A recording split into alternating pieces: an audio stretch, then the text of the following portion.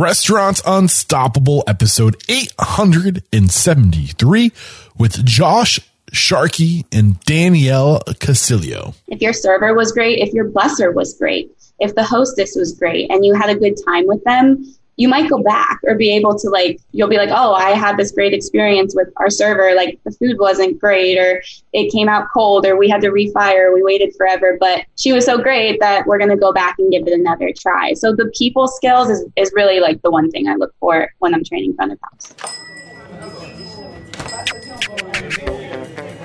Are you ready for it factors, success stories, failures, and bombs of restaurant industry knowledge? Then, join Eric Cacciatore and today's incredible guest as they share what it takes to become unstoppable.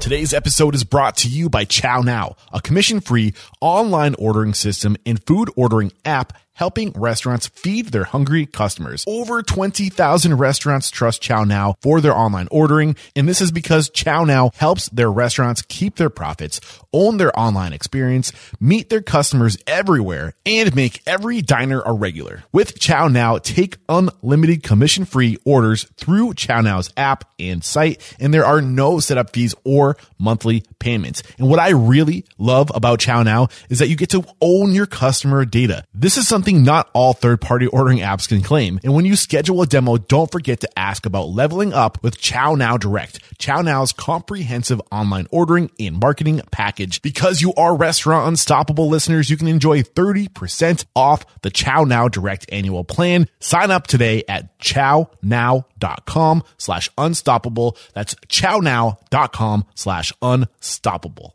Today's episode is brought to you by 7 Shifts. 7 Shifts is a modern labor management platform designed by restaurateurs for restaurateurs. And I have to say, I haven't come across a restaurateur using 7 Shifts that hasn't been completely satisfied. Trusted by over 500,000 restaurant professionals, 7 Shifts gives you the complete toolkit you need to easily manage your team's schedules, timesheets, communications, tasks, tips, and more all in one place. And because you are Restaurant Unstoppable listeners, you get 3 months absolutely free. Get started at www.7shifts.com/unstoppable. That's the number 7, SHIFTS.com/unstoppable to get 3 months of industry leading labor management for free. Today's episode is brought to you by Talk to the Manager. Nowadays, people don't want to speak face-to-face. They rather communicate via text message and keep it anonymous. Talk to the Manager allows guests to share feedback or ask questions in a way that makes them feel comfortable and is convenient to you. And I think the most valuable aspect of Talk to the Manager is that you give people an opportunity to vent before they go public and write a negative review. Sometimes people just want to be heard, and Talk to the Manager gives them that opportunity to be heard. Plus, you don't have to worry about your information being shared. Customers won't see your personal phone number, just the phone number that Talk to the Manager provides. Also, with Talk to the Manager, it's like having a secret shopper. People will tell you any issues they come across at your restaurants, whether you want to hear them or not, but they'll be brought to your attention and that will help you improve your business. Show your guests you care enough to listen with Talk to the Manager. Head to talktothemanager.com/unstoppable to sign up for your 60-day trial. What up, Unstoppables? We have a great show for you today, but a quick reminder that this podcast needs your support. There's a few ways you can support the show. You can support our sponsors, you can support our affiliates, and you can also join the network. And speaking of joining the network, today's episode was dedicated to a guest in the network. Whenever I have a new member of the network sign up, I do a one-on-one call with them where I basically give them an orientation on the network, but I also kind of probe and figure out where their pain is, what their challenges is. I literally come out and I ask them, like, where is the pain? What are your challenges? Is there content I can create for you? One of our newest members, Ronnie, who joins us in today's episode, told us he would love content specifically around how to onboard new hires, but specifically green new hires, people who haven't had any prior restaurant experience, which there's a lot of those people in the industry right now because of the past 2 years. These young kids weren't allowed to get jobs. All of a sudden, there's like an influx, 2 years worth of first timers coming into the industry, and we have to be patient with these people. We have to treat them differently. So today we're going deep into how to train new hires, specifically green new hires. And we went to Josh Sharkey, the CEO of Meez, and Danielle Casilio, the CEO of Yelly App, both training tools, one for front of house, one for back of house. And we get into it. So it's a really great conversation. And I guess with no further ado, here they are, Danielle and Josh. With excitement, allow me to introduce to you today's guest, CEO and founder of Yelly App, Danielle Casilio, and CEO and founder of Meez, Josh Sharkey. Are you two feeling unstoppable today? Oh, yeah. Yes, and today's conversation is inspired, I want to say, and he actually joined us here today. I don't know if I can. I'll just use your first name, Ronnie. Was inspired by Ronnie, one of our newest members in the network, and I asked him, "Where's the pain, Ronnie? What workshop do you want me to record for you? If I could record any workshop?" And he said training, specifically new green employees. And I think there's not a lot of conversation around this right now, but there's so much that's unprecedented about the world we live in right now. And I think one of the really unique things regarding the restaurant industry is that over the past 2 years, there have been so many young people who would have probably gotten their first job, but they couldn't go to work because restaurants really weren't open for a while. So now all of a sudden you have this influx of green employees, people that, in 2020 would have been 16 years old are now 18 years old. They haven't been able to work in the industry, but now all of a sudden everyone's looking for jobs or looking to get back out there. And we have this overwhelming influx of new restaurant employees. So I think the timing for this workshop is really great and I cannot wait to dive into it. But before we do, let's get that motivational, inspirational ball rolling with a success quote or mantra. Who wants to start? Danielle? Okay. All right, go for it. I'm on the spot here, but my success quote, my motto for life is keep it simple. It's how I run my business. That's how I live my life too. And I think it goes into how we should run our restaurant. So keep it simple, keep it light. I love that. And it's been a huge lesson on the show, honestly, is less is more. Stay in your lane, focus on doing a few things better than anybody else versus trying to be everything to everybody. Great lesson there. And Josh, what do you got for us? I feel like I'm always saying these things and they're different every time. So how about just test, learn, repeat? We do that all day long. Learn, repeat. How do we become a better version of ourselves today than we were yesterday? Kaizen, constantly improving. Love it, man. Great way to get this thing started. So where does it make sense? There's so much to cover. When we talk about green employees and we talk about the 21st century, what's going through your minds? And whoever wants to talk first, just go for it.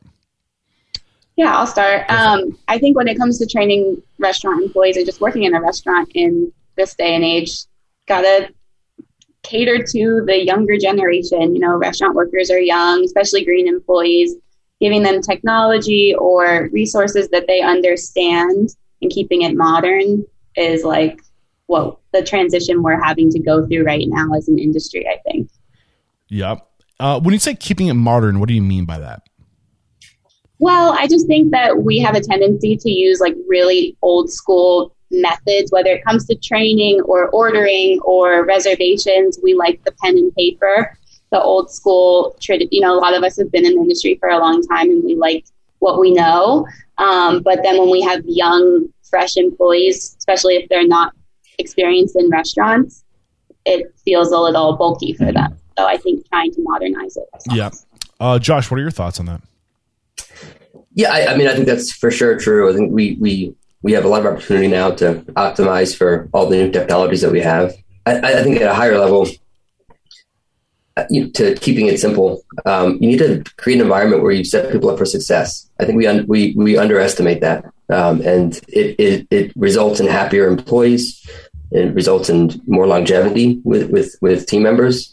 And more often than not, we don't do that. We don't set people up for success. And, if there's anything I've learned from running restaurants over the years, that when you don't do that, when you don't have explicit sort of, goals and objectives and tools for your team, then they're going to go off the rails. And that's typically when you get frustrated. So, it hasn't changed today than it was 20, 30, 40, 50, 100, 200 years ago.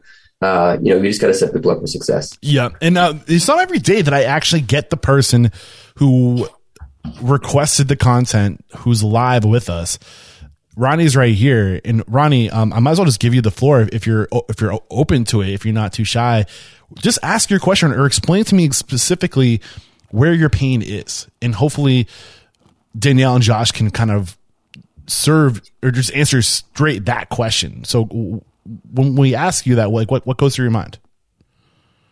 Well, again, as Eric and I were talking about the other day, I get a lot of high school kids. And I get a lot of young guys who are coming out of high school culinary programs and that kind of stuff, where they've got a nugget of interest and a nugget of, like desire and passion, but they don't have any skills. They don't have any experience. They don't have, anything to build upon. And so I really want them to understand the restaurant industry as a career path. And I don't want them to see it as the job they have while they're getting a real job. So I'm wondering, when you onboard them, how do you kind of make that a reality for them so that they don't just see it as a job or a paycheck, but they see it as an opportunity and something that they can continue doing going forward? I think Great that question.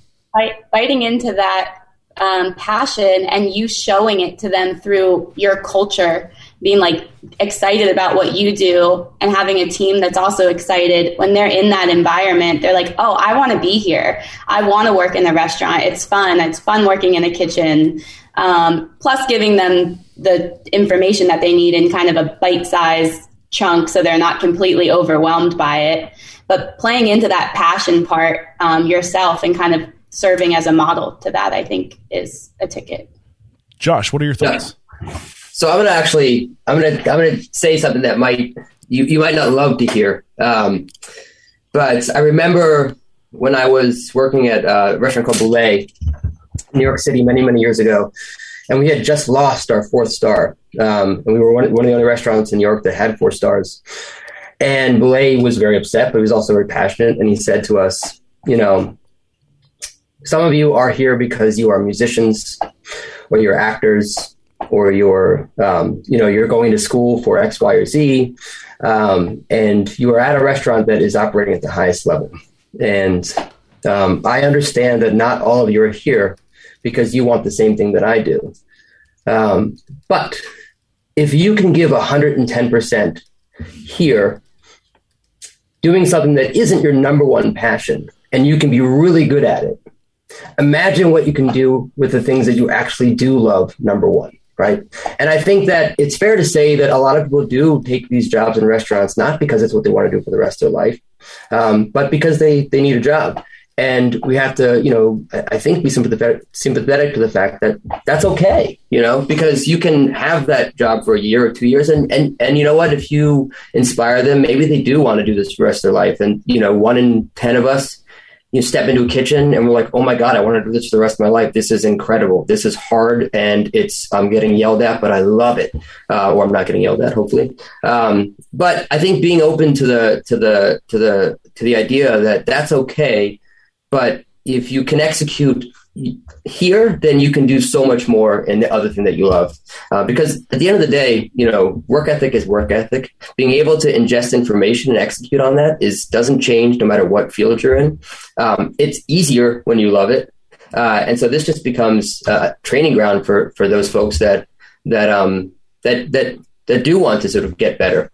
And it's almost even better if they're there because they're in school for their MBA or they're in school for social sciences or whatever. I didn't go to college. I don't know all the things that you go to college for, but you can actually inspire them, to learn this skill that they can take with them for life, and not just the skill of how to cook, but how to think, how to set up a station, how to own your own environment, and how to come in every day and do it consistently. That is a skill that you can take with anywhere that you go. And I think you look like you're in the kitchen, you're a chef. There are so many things as chefs that we do that transfer to so many other sort of businesses, right? Being prepared, perfecting technique, working really hard, understanding that the only thing that differentiates you from the people next to you is how much harder you work and how well you can ingest information. So I'm sort of countering your question with something else, but that would be my take on it. So listening to both Danielle share and Josh share, I feel like I want to reinforce both elements of what they just shared with us. Definitely with what Danielle said, work it into your culture. And I think Josh kind of sewed that into his answer as well. Like, listen, I think you have to accept that the people that you hire, not all of them want to make a career in the restaurant industry. For a lot of them, it is a for now job. Nobody's going to be as passionate about your restaurant as you are. And I think it's really important to kind of accept that from day one. But what you can do, like Josh said, is work it into, or what Danielle said, work it into your culture, but focus on not this is a job that you're going to do for the rest of your life, but this is a job right now. And this might be your first job. And we're going to give you standards on business in general that you can take no matter where you go. And that's working it into your culture, right? Like, yeah, we get where you want to go, but right now you're here, and when you're here, like, we're going to give you skills that you will be able to apply no matter what. And I think the second part of that for me, as far as how do you get people excited? How do you let them know that there's opportunity? You build it into your training. You literally show people, here's a path for growth. You want to be the general manager. You want to open your own store someday. Here's how you get there. And here are the steps you take, and to actually have the framing and like the tangibility to that, so you can show them the way, so that they see that you're not just blowing steam, but you actually have planned it out, and you've created a path for people, is another part of that too, is like literally showing them how to get to where they want to be. What are your thoughts on that, Josh? Yeah, I agree. I think as it pertains to training new employees, I'm always really careful to truncating information. It's very easy to give too much too soon, and then people get overwhelmed. That said, I think the answer to what you're saying, maybe what you're actually trying to illustrate, is no matter what, I think every business should be able to communicate their path of progression. Like, what does it look like to progress through this business that I have? And that's the same whether you have 1 unit or you have 1,000 units. How do you matriculate through this through my organization? And it might mean you're going to be a dishwasher, and then you're going to be a prep cook, and then you're going to be a cook, and then you're going to be a kitchen manager or a front of house manager, whatever those things are. And then you can do this and you can do this. But showing that in the beginning is important, right? Because people need to understand that there is sort of a light at the end of the tunnel if they're looking for that. And regardless, it also shows that you're thinking about these things, and it shows that you care. And just that alone, I think is most people don't have it, and it ends up having a negative impact if they don't understand why. Yes. Ronnie, did you have a follow-up question before we kind of move on and start to get granular and break it up into front of house and back of house? Well, I want to talk to something Joshua just said, which I think is really crucial, which is the other flip side of it is, how do you know when enough is enough and you're not overwhelming somebody young and somebody new? Because we have that framework. We've been working the Nick Cirillo framework, and we have a very clear path from the day you start in our system of where you go, how you can go, what are the steps to get there. And I can see being a 18, 19, 20-year-old kid coming in, that might be really awesome for me, or that might be way too much. And that might be just, hey, I just want to learn how to cook. That, sous chef isn't even on my radar. So Joshua really touched on that, and I think it's huge, of how do you know when you're overdoing it? How do you know when you're hitting that sweet spot? How do you judge the employee and figure out where is their breaking point and where to dial it back? Danielle, did you want to go ahead and answer that, and then we'll see if Josh wants to round it off? Yeah, I think getting yourself really organized is helpful. A lot of the restaurants I work with, I notice like the management, the owners, they don't know what the outline is supposed to look like for a specific job role or that path of growth. They're saying the same thing in a couple different ways 5 times throughout the training day. So getting yourself really organized, simplifying what the training looks like. There's kind of this, we want people to see it over and over again, especially when they're new, this like repetitive, the more you see it, what did you say at the beginning, Josh? Train, test, repeat.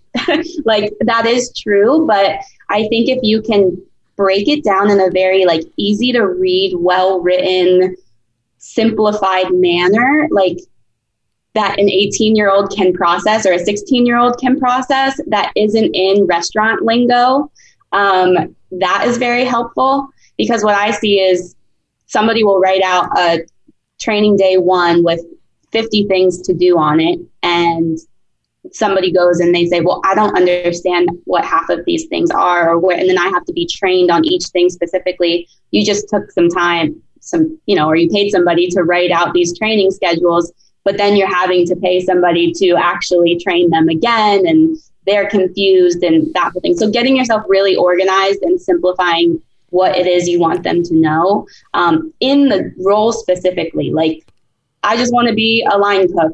Here's everything you need to know to be a line cook. Yeah, here's what it looks like to grow in my company. But for right now, for today, let's get you situated as a line cook. Don't even think about sous chef or prep cook, or, sorry, I'm front of house, so I don't know those things. But you know what I'm saying? Like, keeping it really, really, getting yourself organized first, and then keeping it simple when you're executing it to the employee.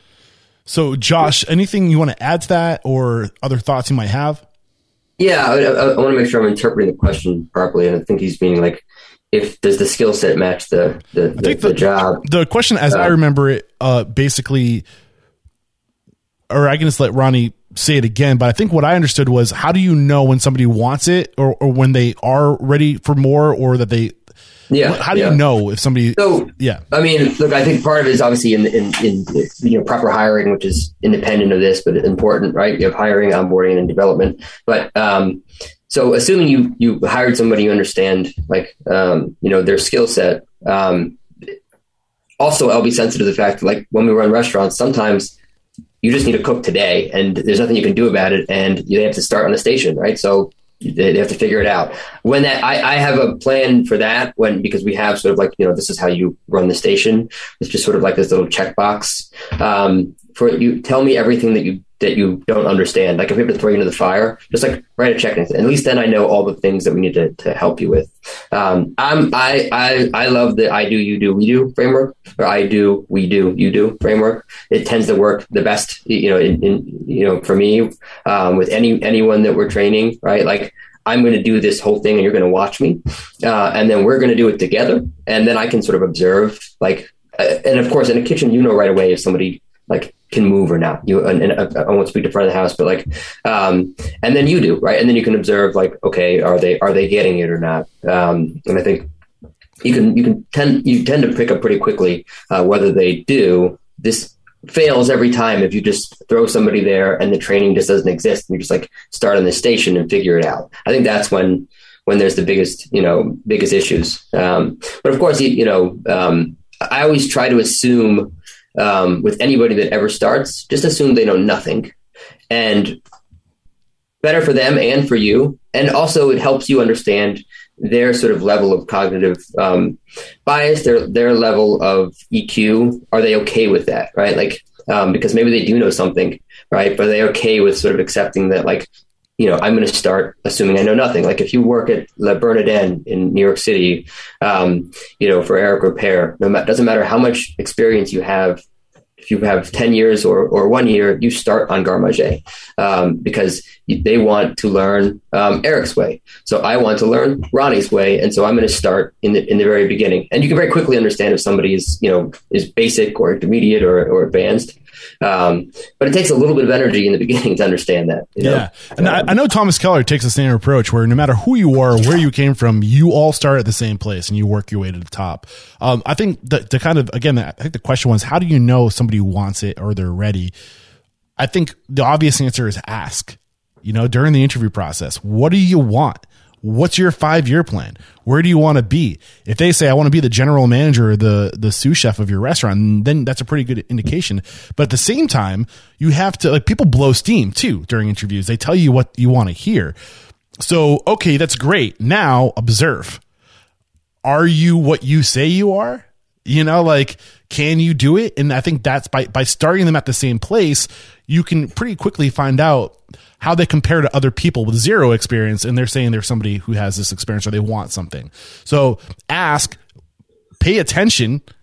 Actions speak louder than words. Are they showing you they want it? Are they showing up every day on time? to your operational standards, your operational specs, dress the way they're supposed to dress, doing what they're supposed to do? And are they taking initiative? Are they asking for help? Are they asking for more? Are they looking to learn? So I think people's actions will tell you whether or not they want it. But I think it's also really important to go back to what Danielle said, is get organized and have the framing so you can, and have a system for training and onboarding and for growing people. I think it lets you see everything in a bigger picture. When you have it more dialed in, then it's easier to see, is this person hitting the marks I need them to hit? Yeah. But I think that training part and that getting organized part's really important, because if you say, okay, like you want to be the general manager, you want to be the sous chef, here's exactly what you need to do to get there. Here's the curriculum. And if they want it, you give it to them. And if they do it, and they're like, it's like, what's the word? It's like, if they take control of their fate, if you show them the path and they get on that path and they sprint up it, they go through the curriculum, they take the test, they improve their knowledge, like that's what getting organized does, is it gives them a clear path to get to where they say they want to go, and then paying attention to their actions. I do think now's a good time to take our first break to thank our sponsors, and we'll be right back to kind of reflect on what I just shared. Today's episode is brought to you by ChowNow, a commission-free online ordering system and food ordering app helping restaurants feed their hungry customers. Over 20,000 restaurants trust ChowNow for their online ordering. This is because ChowNow helps restaurants keep their profits, own their online experience, meet their customers everywhere, and make every diner a regular. Here's how it works. ChowNow clients get listed on the free ChowNow marketplace. Once they're there, they can meet new customers and take unlimited commission-free orders through ChowNow's app and site. There is no setup fee or monthly payment. Now, this is what I really love about ChowNow. You get access to valuable customer data, which allows you to personalize the experience and the relationship with your guest. In other words, you own the relationship with your guests, something not all third-party ordering apps can claim. And we cannot wrap up this message without telling you about how to level up with ChowNow Direct. ChowNow Direct is ChowNow's comprehensive online ordering and marketing package. With ChowNow Direct, you get your own branded ordering app for iPhone or Android, email and print marketing, plus POS integration, and much more. Because you are Restaurant Unstoppable listeners, you can enjoy 30% off the ChowNow Direct annual plan. Sign up at www.chownow.com/unstoppable. That's chownow.com/unstoppable. We just kind of unpackaged the idea of how do you know people want it, and how do you know where they fall on the spectrum of, I guess the employee spectrum of I'm just here for a job or I'm here for a career. Any other thoughts you guys want to get out before we move on? Cool. So what I would like to do is kind of break this conversation up going forward into front of house and back of house. What are best practices when it comes to training new hires, specific to front of house and specific to back of house? Who wants to take it? Should I just select somebody? 3, 2, 1. Danielle, go for it. All right. Training people in the front of house. Say the question one more time. How do you Let's get granular, like special, like let's kind of focus on like what are some of the best practices with things that are unique to front of house that you wouldn't necessarily have to worry about in back of house. Got it. I think front of house, you're all interacting with guests. That's what you're doing. You're selling products, you're seating people, you're with the guests. So the people skill is the interaction skill is very important for front of house, where we know back of house people, they don't have to have all the people skills in the world, it's a fun little mix there. But I think in the front of house, when I'm training somebody or trying to see if they're a good fit for front of house, it's like, how are you interacting with guests? What are you saying to them? What's your awareness of how professional you are or what the guest experience is? Do you have experience going out to eat a lot? Do you know what the flow should look like if we're in a fine dining restaurant? Do you know what proper etiquette is? Do you know the little baby things, placing a napkin, how to do that? setting tables, things like that. And just being able to have conversation easily, because even if you have a bad experience at a restaurant, if your server was great, if your busser was great, if the hostess was great and you had a good time with them, you might go back or be able to like, you know, you'll be like, oh, I had this great experience with our server. Like the food wasn't great, or it came out cold, or we had to refire, we waited forever, but she was so great that we're going to go back and give it another try. So the people skills is really like the one thing I look for when I'm training front of house. So what about the actual material? Like paint the picture of the certain things a full service casual restaurant front of house training should look like. What's that list of items that you should have to empower your team? Food menus broken down into exactly what you want your guests to know about. So components, allergy notes, how can the dish be modified? Are you letting them serve it all day long or just for lunch? Really detailed information about each item on your menu. Drink menus, same thing. Uniform guidelines. What do you look like when you walk through the door? Are you allowed, it says black pants. Well, can they be black jeans or black slacks only? Like getting really specific about uniform guidelines. Outlining your specific steps of service for each role. When I walk up to a table, what does the process look like? What am I supposed to say? Do you have a script that you want them to go off of? Table numbers, like a layout. Do you use a seat number? Because you don't want to auction food. So learning what seat 1, what seat 2, what else is in there? Side work and like running lists of what you have to do throughout the day, going over that, making sure that's really outlined. Health and safety guidelines. So like when health department comes in, you have the code word. What's that look like?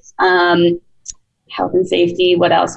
Wine knowledge, how to properly serve wine. Yeah. Am I just rambling? No, you're doing great. One other thing that comes to mind is just literal pictures of what the job done right looks like. So when you finish the job, what should that space look like? Where should things go? What are the par stocks? Like all these things. What about scheduling in so you're talking about all the material. I asked you to list all the materials you need. What does that look like when it's complete? But what about actually training people? What about here? Okay. So here are all the materials. So you have the assets, but then what? So I think normally when you're training front of house, you're going to break it into multiple days, right? Like you come in for 3 days of training or 5 days of training, or if it's a really nice restaurant, you might have 2 weeks of training.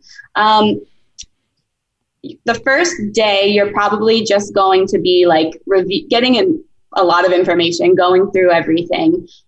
After that, you're probably with a trainer, somebody walking you through, or you're shadowing somebody, making sure that trainer is really keyed in on the material as well, and then can either show them how things actually need to look, walk them through, playing videos or how the service should go, and just kind of like having that checklist that they can go off day by day together, so they have the accountability and that extra person in the trainer to go through things with them as well. Does that make sense? Awesome. Ronnie, I'm reading your question right now. You said, what about leveling up, quote unquote, leveling up servers from, say, a fast casual or even a fast food concept to a casual bistro dining setting? What are the best practices to weed out what was acceptable in fast casual but doesn't fly in more formal settings? Great question. That's a good question. Oh, so I worked at a restaurant once that they were really, really big about, it was fine dining. They were just like very, very strict about things. We couldn't say the word guys, we had a list of things you couldn't say and things you couldn't do. I think going back to the organization part, getting really clear yourself about what those standards are is the first thing, because what seems to happen, especially if you have like a team of managers, one manager thinks it's okay to say guys, the other manager doesn't think it's okay. Making sure your management team is on the same page, because it's very confusing to staff to be like, well, Johnny said it was okay to say it, but this person said it wasn't. So getting yourself outlined there, and then giving your team access to that. You know, this is what you'd say. This is what you don't say. It's written out. It's very clear. It says it right here. Don't say guys. You said guys. Repeat, test, train. You know what I mean? Like saying it over and over again. There's going to be slip ups. You know, if I worked in fast casual forever and I'm just switching over to a more upscale fine dining situation, I'm going to say guys, or I'm going to do the thing that I did in fast casual, like have some patience and some empathy there, but make sure you're really clearly outlining what it is that is okay. And I think it's really important too, just to compound onto that, to have a list of just operating standards of expectations.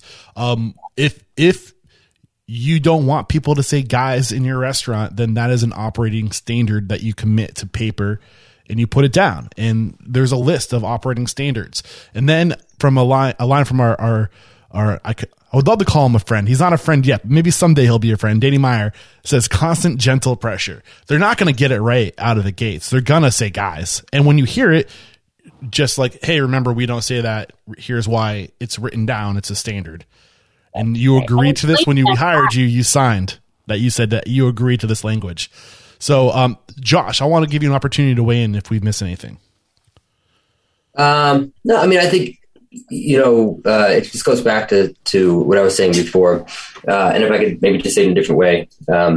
Look, every restaurant, every business is different than the next. And to assume that people will know how you want things executed is in my opinion, a bad assumption, right? And so no matter if they're leveling up or if they come from a similar type of restaurant or not, I always tend to assume that they're starting from ground zero with you, because you want them to do things the way that you do them, the way that you believe they should be done. You're expressing your vision through this food, through this business, and your salsa verde is different from the next person's, not just because it might be different ingredients, but because of your approach.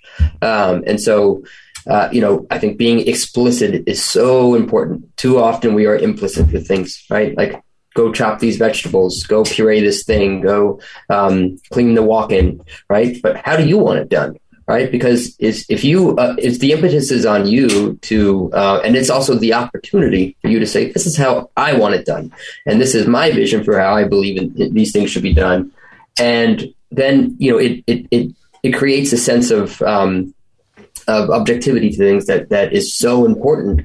And so no matter what, I think you need to have a really, really detailed, plan, and you really need to have detail in how you want things executed. And that's in the back of house. That's of course recipes. And that is just not just a list of ingredients of those recipes, but exactly how you want them to be treated and how the recipe works. And it's not just recipes. It's also processed, right? Do you have SOPs? Like, how do you set up a station? How do you clean the walk-in? How do you clean your herbs? How do you store your herbs? Those are all specific to you. And they might be the same as somebody else, but it's important that you clarify that, because if they don't do it the way you wanted, then that's on you, right? Because you didn't create this explicit environment for them of what needs to be done. And that solves the problem of leveling up, right? Because yes, you did it this way before, but here's our way, right? And it also gives you that opportunity to inject your personality, to inject your sort of, your style into these things and making it fun. Because why do you do it that way, right? Like, we'll tell them a bit about, like, about why it is this way for you. And then they're going to be that more excited, and they're going to remember it more too, as well. That's sort of kind of the soft side of things. I think there's also, I have like specific, ideas on how people ingest information and what works better.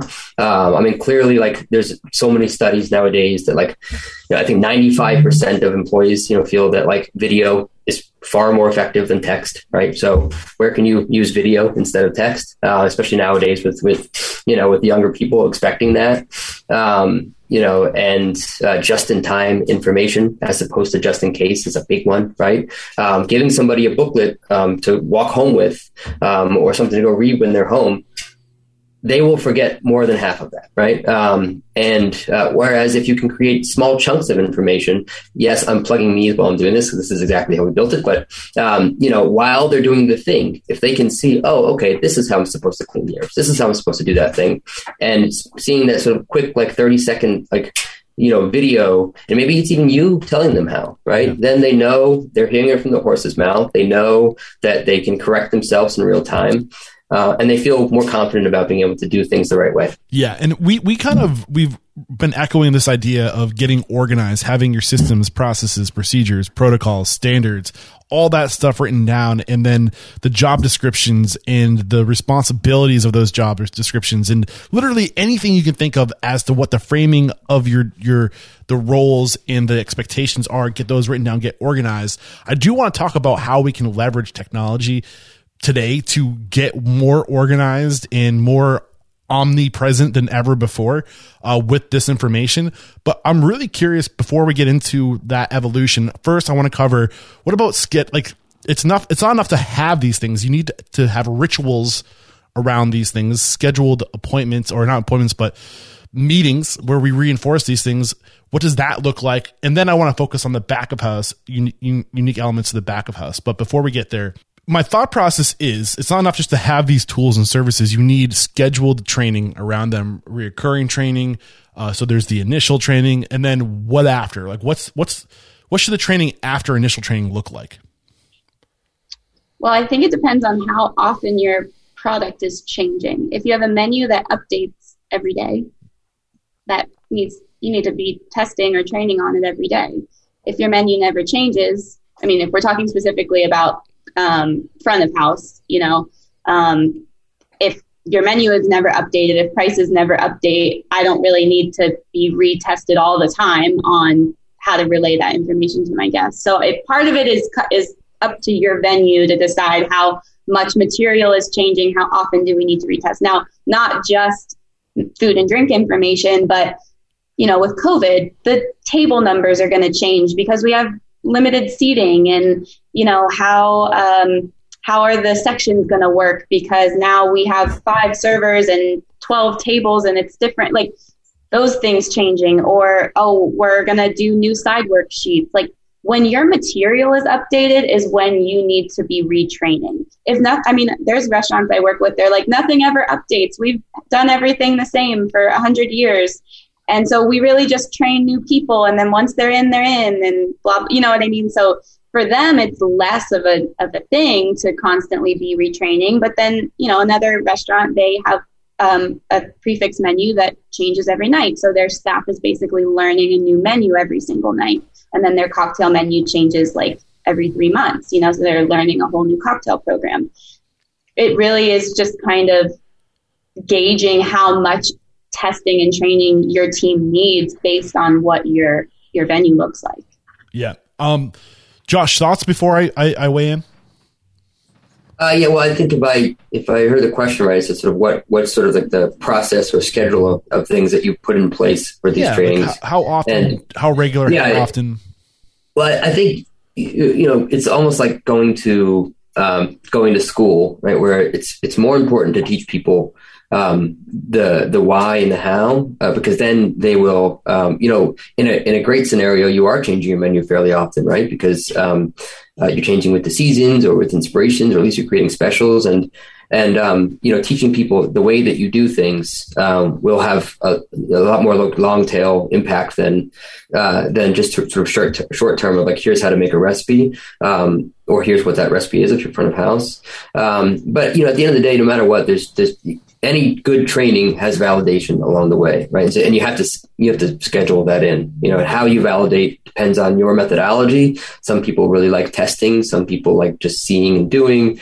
It depends on the environment. But I think that's just a part of the process, right? Is you learn something, you validate that you learned it, you do it again, and then you validate it until you can do it with your eyes closed. And that just needs to be part of the process. I'm a big fan of doing it, more often than not along the way, meaning rather than checking in at the end of the day or the end of the week with a new employee, checking in after almost every sort of like a bit of like work that they're doing. Okay, we just did this. Like, how do you feel about that?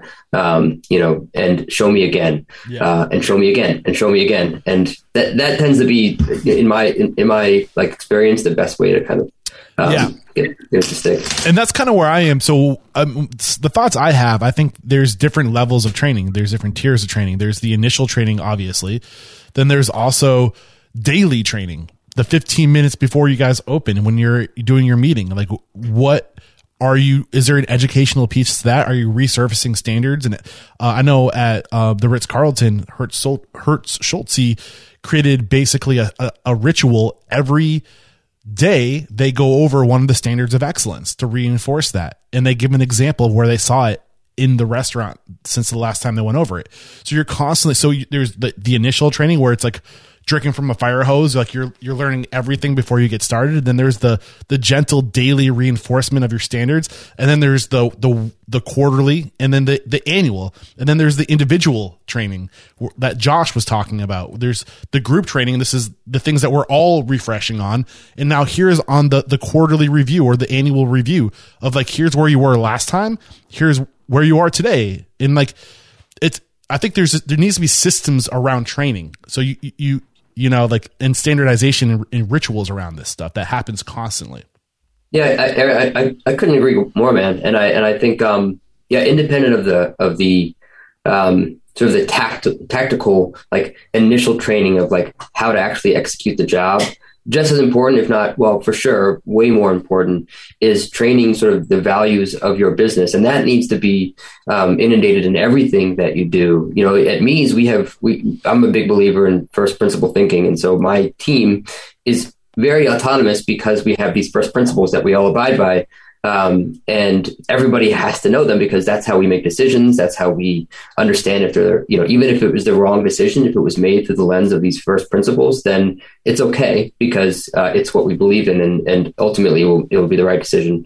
And we have to then sort of infiltrate that into all kinds of like daily and weekly things. Like we have a shout out channel on our Slack channel where we shout out someone that represented one of these first principles, whether it's operational empathy or, you know, being maniacal about details. And that's actually what makes your business really special is those things, right? And every opportunity you have to keep drilling it into people to the point where like they're like, okay, I got it. Like, we understand. We can recite these, and then just keep doing it, right? Because that's how you actually create something that's like unique and special, and really your vision as well. But it has to be ritualistic and cult-like in nature, honestly. And it seems crazy, but like you have to, like, you got to drink the Kool-Aid every day, you know, and you got to, you know, force it down the throats of your employees too. The restaurant teams that do really well seem to have like a really awesome pre-shift. The pre-shifts that I sit in on, it's like high energy, and they like play games and they kind of pick on each other a little bit. There's like this camaraderie, but then they're also learning new things and taking tests or just reiterating the material over and over again. Like that, if you're talking about rituals, pre-shift for front of house is like, it's it. If you miss pre-shift, it's going to be a rough one. You know? Yeah. So, Josh, I want to give you an opportunity. And Ronnie, I did see your questions. I want to save those to the end. We'll come back to those. I just didn't want you to think we're ignoring them. Josh, I wanted to kind of give you an opportunity to address the back of house, things that are unique to the back of house when it comes to training, specifically new hires. Yeah, I mean, I think it's the same sort of general premise, right? Other than we have very specific recipes, right, that need to be dialed in, and they need to be as explicit as possible, like I mentioned. And they need to be organized in as many ways as possible, right? So you want to, of course, organize them by station, but also by type and by season and all menus, all the ways in which you can organize your content so that people can easily find it. And I think it's really important that everybody like collectively knows that there's some sort of source of truth of your recipes, because that's what you do. Independent of the recipes, what I would say is SOPs are really, really important, and keeping them as simple as possible. I always have a saying to my team, like, if you don't know where the SOP lives, you can't quickly recite it to me, then it's not a good enough SOP, right? Because what tends to happen is you build all these processes for things and you put them away somewhere, and then no one knows where they live or they don't remember where they are, and they're really long, so it takes a long time to get through it. And at the end of the day, it should be something like if you want to know how to clean the walk-in, you should be able to figure out in like 5 minutes from this thing. Hopefully there's like a video and some pictures, and it should live centralized in some place. So documenting your recipes, documenting your process, and before any of that happens, and then throughout the time, like we were just talking about, it's like very clearly expressing the vision for your business, like why you're doing what you do. Everybody needs to understand when they step into your kitchen, what you believe in and how you're executing that through your food, and then they will act accordingly. Now, a lot of that will just be, if you've built a good enough culture, a lot of that's just going to happen, right? If everybody has really tight stations and their 6 pans are in right angles and they have their, nicely folded C-folds and their towel on their side, and, their knives are on the if all those things are there and the walk-in is clean, because you've already built that culture, well, that's actually the best way to train, because, human nature is to sort of assimilate. And so when you see everybody doing something, you're going to do it the same way. You're not going to be an outlier. Apart from, of course, having the documentation, right, being really maniacal about like making sure that everybody's following this along the way, makes training way easier. Yeah. And I think it was mentioned in the past, you kind of reinforce it just then too, especially with the back of house. I think this is really important, is compartmentalizing and creating sections in your kitchen versus, and I've worked in kitchens where it's like this, where you're hired and they're like, here's the kitchen, and like they kind of just throw you in a spot, but like in your mind, like you don't know where your responsibilities start or end. And it's kind of like everything kind of like mixes into each other. If you create like clear sections where you're like, this section is your section. Like you're responsible for just this section, cleaning this section, restocking this section, par stocking this section. Like, and this is the standards, the specs to just this section right here, because then you can give them a small bite of a little miniature world in the greater world of the kitchen that isn't overwhelming. They just have to focus on that one section or just doing one thing really well. And if you have different sections and you have like very basic sections versus more complex sections, you can start them in those basic sections. And then once they master that, move them to the next section and then graduate people through the restaurant. Danielle, Josh, want to reflect on what I just shared, just compartmentalizing sections?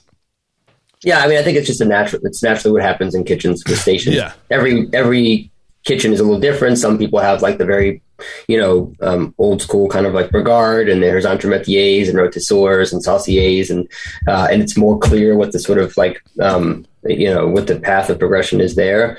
But when there's not that, there's a saute cook and a grill cook and a hot apps cook. And, it's I'm not sure you can execute a menu if you don't do that, because, you have to figure out some way, to, like this goes out and then this goes out. I have this vision, like when you first get started, you're like usually the only person in the kitchen, right? And you just do everything, and then you hire somebody else, and then you split it up. But over time, I feel like there's going to be clear sections in divisions of work, where if you're a new company, you might just throw them into it and say, follow me around, shadow me. Like if it's a less official restaurant, I don't know.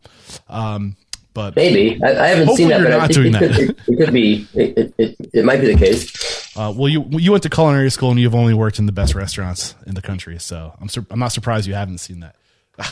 Well, I mean, look, I'm sure there's certainly restaurants where there's starts with one person. I think typically, I would recommend, even if you have one person, still break it up and know that you're working multiple stations, just so you can kind of sort of contextualize. But yeah, having, the human brain can only take in so much information at once. And you need like guardrails around it. Otherwise it's just very overwhelming. And that's typically how you'll set up training. And I think that's probably another reason why we have stations, is just to, kind of put some guardrails around what you're learning. Awesome. Danielle, before we go to break, any other thoughts? Yeah, I just think it's a little different in front of house, because we're all trying to give the guests the best experience as possible. And so if a runner or a busser is walking by a table and they're like, hey, we want to order, they should be able to either take an order or say, hey, let me get your server real quick. And so I think when you're training an inexperienced front of house employee, definitely break it up into bite-sized pieces. Hey, you're coming on as a host. You're going to train as a host until you're solid in that role. But then we're also going to have you learn or go through the training of all the other front of house roles as well, because there may be a time when a guest needs something that typically another role would do. But because our job is to make the guest experience as good as possible, like, you need to be able to jump in. It bothers me when I'm out to eat and like I ask a busser for, hey, can you get me a glass of water, or can I order a drink? And then he's like, oh no, I can't do that. I have to get your server. Like, really? And so I think in the good restaurant, the restaurants that do their training well, I think being trained on all roles in front of house is really helpful, just because of that exception that we're working with the guests. Beautiful. That's all. All right. One more quick break to thank our sponsors, and we'll be right back to talk about the evolution of training and where training is today and what your training could and should look like in the 21st century. Today's episode is brought to you by 7Shifts. 7Shifts is a modern labor management platform designed by restaurateurs for restaurateurs, and effective labor management is more important than ever to ensure profitability and restaurant success. Especially with this labor shortage, you need to rely and trust technology more than ever before, and dialing in your labor management is one of the most positive, dramatic impacts you can make on your business's bottom line. And when it comes to labor management, 7Shifts is one of the most, if not the most, organically recommended labor management platforms on the show. Trusted by over 500,000 restaurant professionals, 7Shifts gives you the complete toolkit you need to easily manage your team's schedules, timesheets, communication, tasks, tips, and more, all from one place. Best of all, 7Shifts integrates with the POS and payroll system you're already using, like Toast, to make smart operating decisions and turn labor management into a competitive advantage for your business. Restaurant Unstoppable members get 3 months absolutely free. Get started at www.7shifts.com/unstoppable. That's the number 7, SHIFTS.com/unstoppable to get 3 months of industry leading labor management for free. Today's episode is brought to you by Talk to the Manager. Look, nowadays people rather send you a text message than speak to you directly face to face. That's just the way people choose to communicate, and there's not much we can do about it.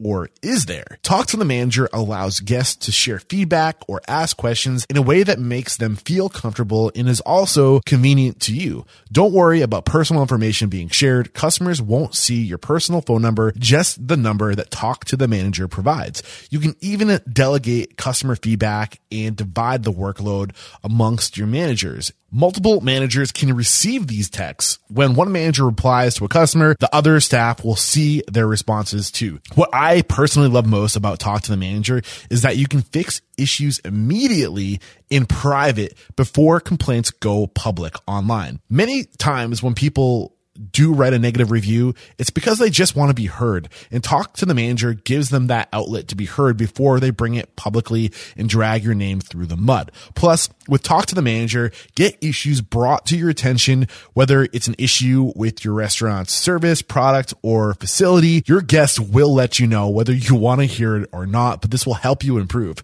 Using Talk to the Manager is so intuitive that no tech knowledge is required. If you can send a text message, you can use Talk to the Manager. Show guests you care enough to listen with Talk to the Manager. Head to talktothemanager.com/unstoppable to sign up for your 60-day trial. That's www.talktothemanager.com/unstoppable.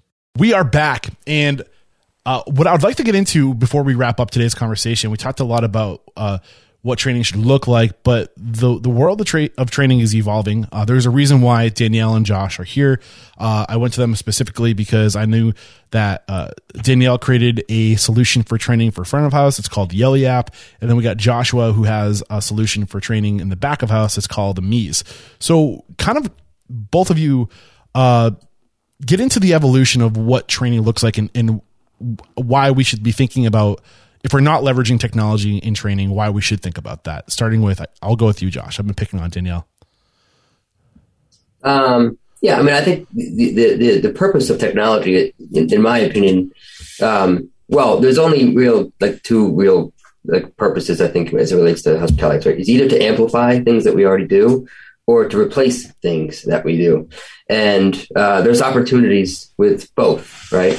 And so in the, the restaurant industry specifically has had a pretty short adoption curve up until very recently in terms of embracing technology. And we only recently have been able to, introduce more technology because it's being embraced more, which means there's just a world of opportunity to optimize for so many things in terms of optimizing for labor and for data efficiency and for distributing, information and all the things sort of in between. So, it's a big part of obviously the ethos of what we're doing with Mies is trying to help kitchens and chefs do what they do better, faster, and smarter.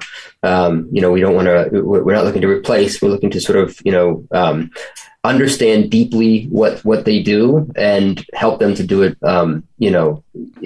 just better. So part of what we were discussing earlier was, how do we do that, right? So distributing information is something that I think has always been a pain in the butt.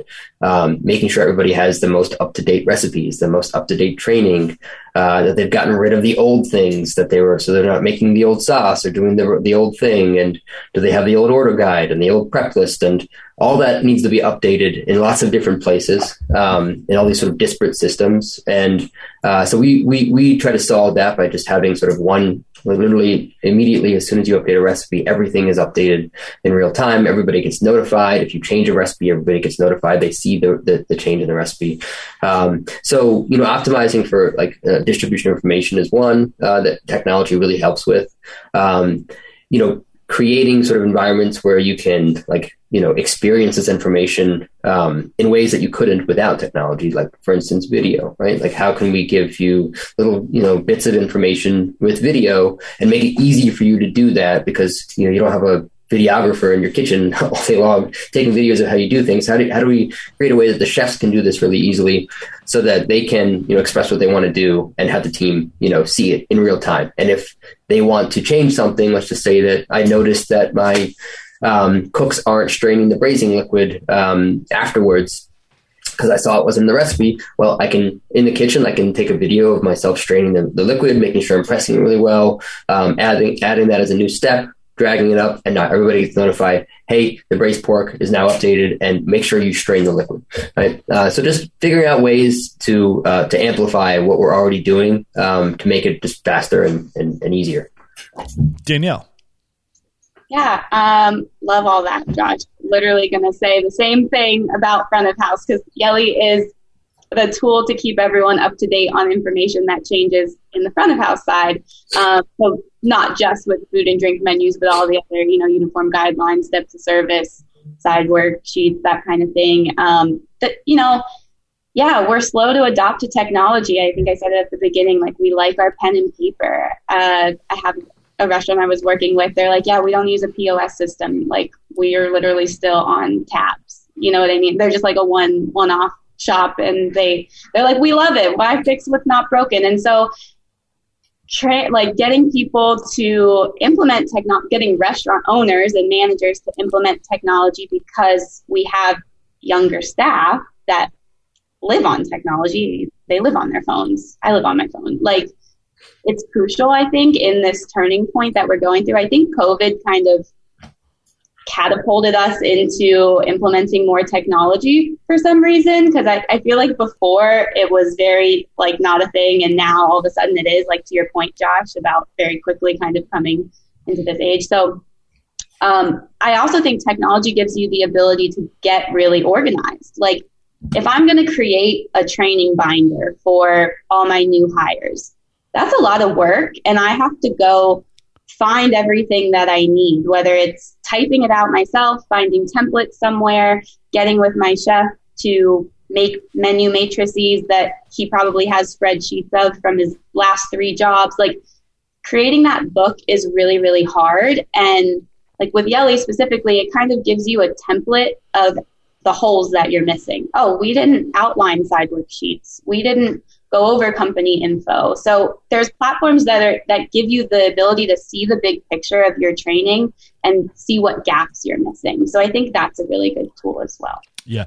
One way, I know that most of the pushback for operators when they think about leveraging technology is like, this is one more monthly expense I have to worry about. And yeah, maybe it might only be $10 a month, but it stacks up when you have a bunch of different things.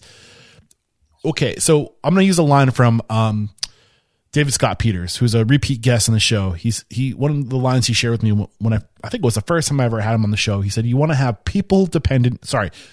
you want to have system dependent operations, not people dependent operations. And when you think about training, usually the person who's responsible for training is the most expensive person you have on staff, right? And when you're giving them the responsibility of putting together these booklets, of updating these booklets, of being the person who's responsible for making sure everybody knows what they're doing, and that's a lot of work for one person, for the most expensive person you have on payroll, when you could create a system dependent business where you put all these things into a technology, a system, and then you centralize that and you streamline it. So yeah, it might be a little bit more expensive per month, but what are you paying on? What's the cost of having to pay somebody to update these things and to keep them, like, that's all time. That time is money. And the other thing is, if that person leaves, what happens? They take all that information with them, or I don't know. It's just, when we can lean on systems and technology and become a system dependent organization, it's just so much better. And I think it's just something to keep into consideration when we think about cost. What's the cost of not training somebody well? By not teaching them how to upsell, but not teaching them what the standards are. Like, you're losing money when you don't have a tight run organization. So when you have the tools that you can empower your people, what money are you saving? I think that's the way you have to think if you want to be a successful operator today, is not like, what's the upfront base value of this, but like, how much better am I going to be overall because of it? Yeah, exactly. Yeah, I think this is also important to sort of note here that sometimes the investment isn't always money as well when it comes to training, and it's money in terms of like your time. But I think operators oftentimes will underestimate the value of spending time, of like really thinking through how to systematize their operation. I think, people we're seeing people get replaced all the time, right? Technology is replacing anything that's repetitive. And, now with AI, technology's replacing things that aren't just repetitive, but like things that have any sort of logic. We can tend to deploy some technology against it. So, a person that you're relying on for training is tough. Like, they should be there more culturally and sort of like for marshaling kind of your vision through. But, if you spend the time to really think through, like, how is this supposed to be done, and really dialing in, those training materials and those recipes, you'll find, I think, that you have much better success, and it will cost you less in the long run. Because you can hand somebody something that they can use and learn without spending too much time on it. Yeah. I think it happens a lot in the kitchens where, and this is more of an old school kind of notion, but where like chefs think that they don't need recipes, and that I don't use recipes, which I think is asinine, because yes, if you're cooking by yourself at home, maybe you can go and do that. But like, if you have a business, it means that you need to repeat something consistently over and over, and you're not going to be the one that does it if you want a business that's running well, because you need to be thinking about other things. And that means that you need to dial in your recipes. You don't just need recipes, you need them to be good. And, and that means that you need to take the time to really like explain how they are done. And if you do take that time, it does take work. You have to step back. Okay, how am I making this sauce? What am I doing? What are the little idiosyncrasies that I'm doing to this thing? And then documenting that. It takes time and it takes effort, but then it's there, and it's so much more scalable. And then, especially if you have technology that you can sort of implement it into, then it becomes really scalable. But it is an upfront investment of time. But I think that, to your point, Eric, the long-term, gain from that is far greater than if you don't. Yeah. One other way to look at it too, I think when people think of investing in technology, they're just looking at another thing I have to pay for. However, like think about it, like you have to create systems, processes, procedures, protocols in your business. All technology is somebody who has created that system already, has built it into a service as a software. And instead of you going out and building a new system from scratch, you can plug one into your restaurant that will be way better than anything that you could ever do, likely as a chef, because that's not where your skill set is. You're not coding. You're not creating these technologies. Your job is a chef. Your job isn't creating systems and processes. I mean, it is as a chef. I mean, that's something you have to do, but why not plug one in?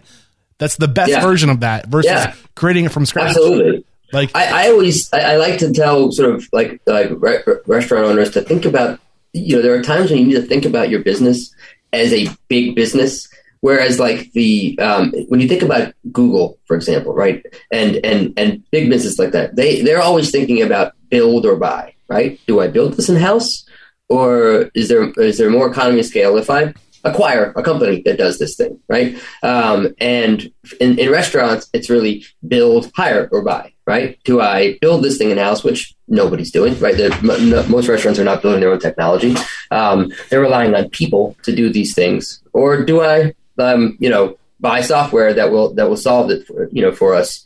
And it's the same thought process of, do I make my own sauerkraut or do I buy a really good sauerkraut? Which one's going to cost me more or less? And the problem that I think is actually now starting to sort of, become a lot more crystallized and people understand more deeply is that in a restaurant, look, at the end of the day, no matter what, I've run a lot of restaurants and owned many, and it is a tough business where every dollar counts. And there are months when you don't pay yourself, and there are months when you're thinking of deciding between buying this or that, and you don't have a lot of choices. So, we all have to be very sympathetic to that as tech, businesses. But if you can, as an operator, see the opportunity cost of the difference between, $99 a month or an employee that's doing something, it's very obvious, but it is hard to sort of see past the short term when you're operating on tight margins. But you open up so much more opportunity for growth and improvement when you do embrace these things. But it is tough to see sort of it's another cost, even though it's actually going to save you in the long run. It seems like another cost. Yeah. Absolutely. So I think we can open it up. We have a couple questions that are in the comment. I want to give Janae an opportunity to speak up too. Janae, you've been here and quiet in the background. If you have any questions, now's the time to get them out. Ronnie, we can start with you since you have typed in your questions. You want me just to let you unmute your mic and ask away? Yeah, that's fine. If that's what you want to do. Go for it. You want me to start with the first question I put in? Go for it. Okay, cool. It's in terms of like instilling your vision in your employees, because we do get a lot of our servers that come from a different setting, and the mindset is give the customer whatever they want, no matter what, just give it to them. And our vision is a little different than that. We don't do a la carte. And so every now and then I'll get a server who insists that we serve a guest basically a build your own meal out of an a la carte, when that really doesn't fit into our system. So I'm wondering how we kind of win them over to our vision of an a la carte plate isn't the best plate, or doing this way isn't really in concept. So how do you win over an employee who's been trained one way into your vision and get them to kind of drink the Kool-Aid and reject the old training in deference to the new training? I think go ahead, Danielle. Just from the front of house side, communicating why do you not serve a la carte dishes? Why does it make sense for that not to be offered? Like, what is it about what you are serving that you want the guests to experience? Like, lay it out for them in really clear terms, and then have them explain that to the guest. I'm really sorry, chef doesn't allow for individual a la carte dishes. This is why the dishes were created to give you this experience, this blah, blah, blah. Like, if they can explain that to the guests, and then they're not, because when you come from this mentality of like, give the guests what they want, you're you're kind of scared for them to get mad at you. Like, you don't want the guests to be upset. You know, you're getting tipped. You're trying to like keep them on the good side, right? And so if someone's like, oh, well, I really want just the steak, I don't want any of the other stuff, and they get real aggressive with you, your tendency is to be like, okay, let me go talk to chef. I'm sure we can do it. But in what the better situation there, if you know the menu and you know chef isn't going to do an a la carte steak, like, I'm so sorry. I know that's what you want. I wish we could do it, but that's just not in our game plan. Like, kind of making so that they have the confidence to explain that and get themselves out of that situation themselves before they come back to you. Great stuff. Josh, did you want to say something? I know that you gave the floor to Danielle. Were you going to chime in? Well, I want to be careful here with I 100% agree. You know, explaining the vision is why is an a la carte is the most important thing. And they have to believe it. And if they don't believe it, then, well, again, it's kind of on you, right? Like, are you expressing it clearly enough? Does it make sense? Do they understand? Because if the concept is right, if it shouldn't be a la carte, and there's a reason why, well, then that reason should be sort of, manifested in just sort of, happy customers and happy staff. Assuming the majority of people are cool with this and it's working, right, then you might want to start to talk to those customers, understand why they love it, what works well for them. Because if those customers are seeing a lot of value out of this menu that's not a la carte, doubling down on that, understanding what they love about it, so that you can use those sort of word, like they might have some keywords that you can help tease out to start talking to other customers about, or to your staff about.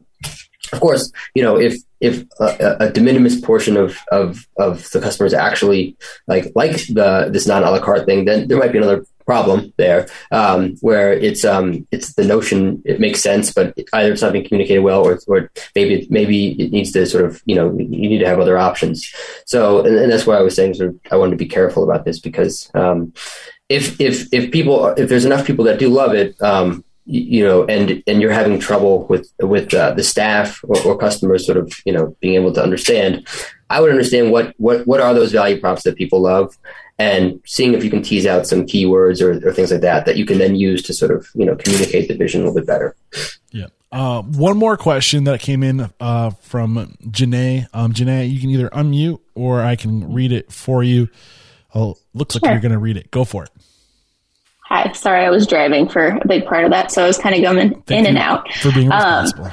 But so the restaurant that I work at, we use hot schedules right now, which I didn't hear everything about Mies and Yelly, but I'm definitely interested in looking into that a little more.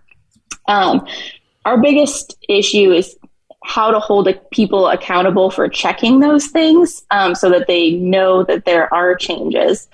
Are there any suggestions that you have about how to hold people accountable for checking, or does like Mies or Yelly have something where it shows if a message has been read by an employee? There's also a certain level of, are we even allowed to have that expectation from our employee when they're not working in our restaurant? If they're taking work, are they salary, or is it their responsibility to be plugged in as an hourly employee all the time? That's one of the issues that we run into with technology, is it follows us even when we don't want it to.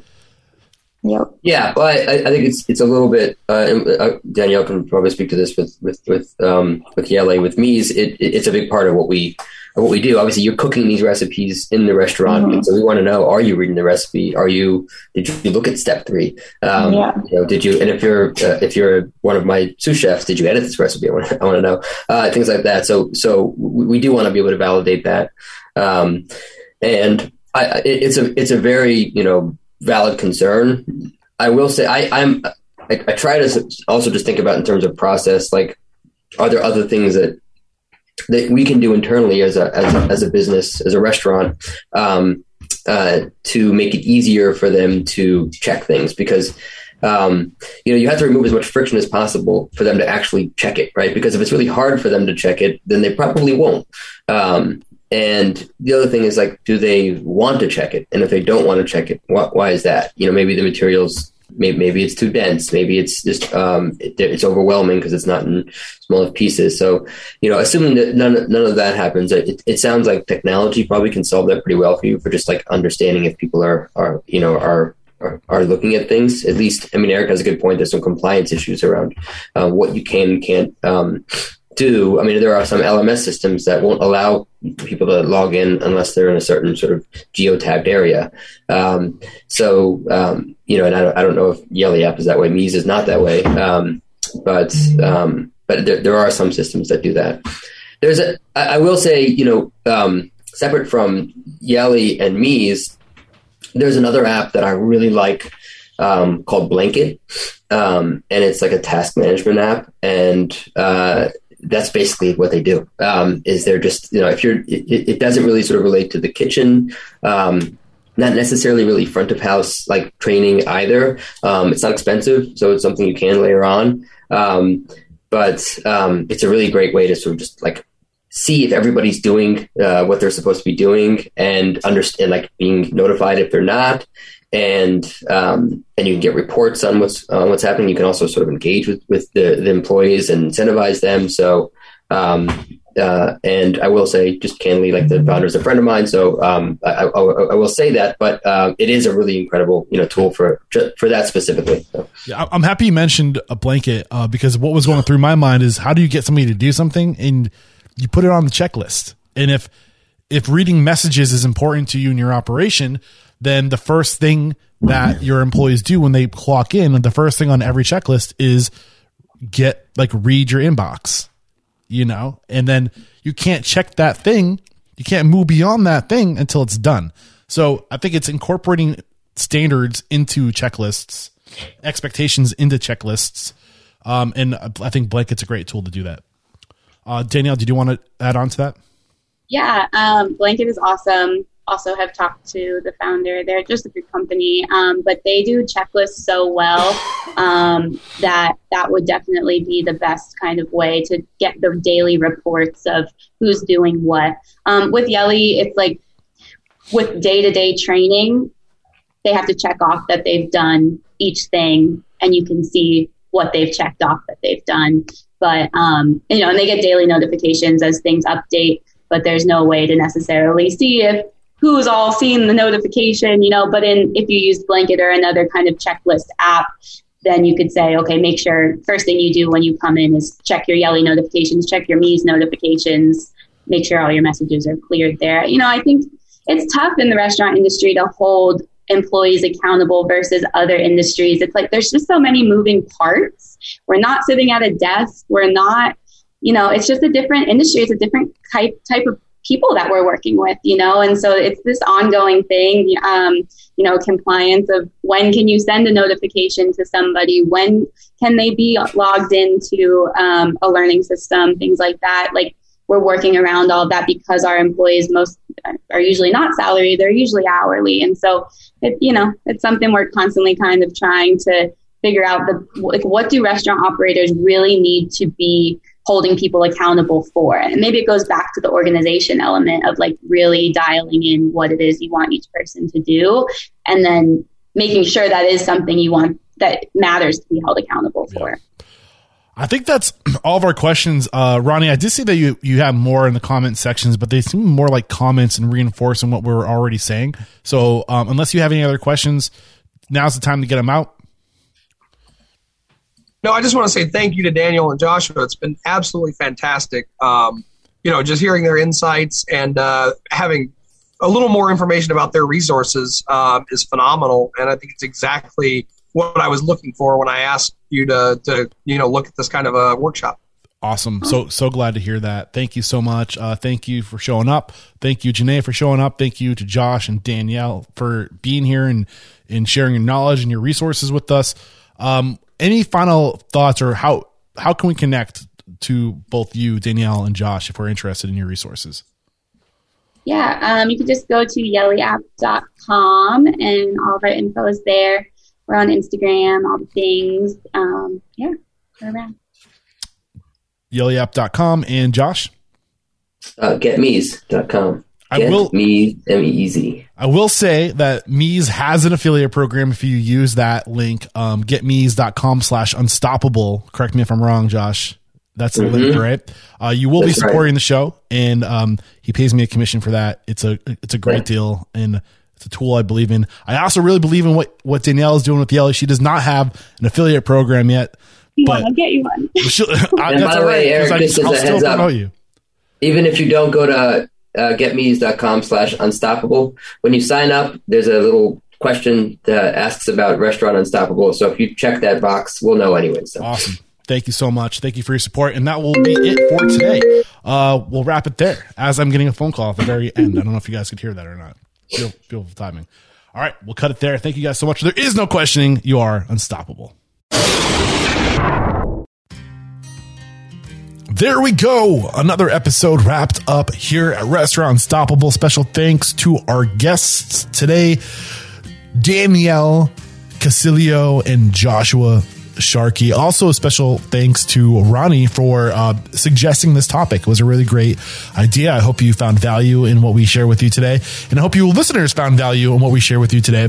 And lots of great stuff came out of today's chat. I just want to reinforce the idea that Meez is an affiliate, and this is a great tool. And we didn't even scratch the surface of what Meez can do. Frankly speaking, I tell my guests whenever they represent a product or service that I don't want to make the episode a giant pitch. That's not what we're here to do. We're here to learn. You're specialists, and we want to learn from you. And there's great resources out there to take what used to be a lot.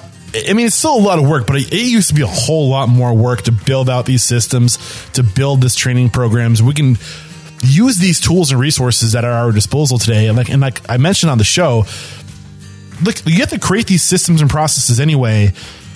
There's no way you, without the tech background, are going to be able to create something as efficient, as effective as what these people who've dedicated their lives to creating solutions. Just plug those solutions into your restaurant.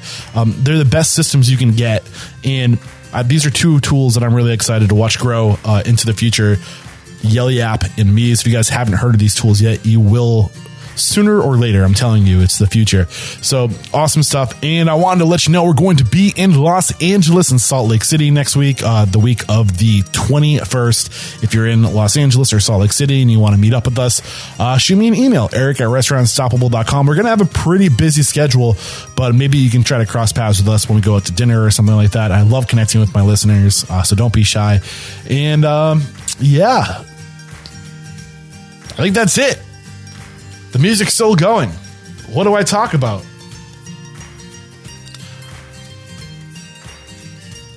I'm just going to let you listen to the music. Until next time, peace out.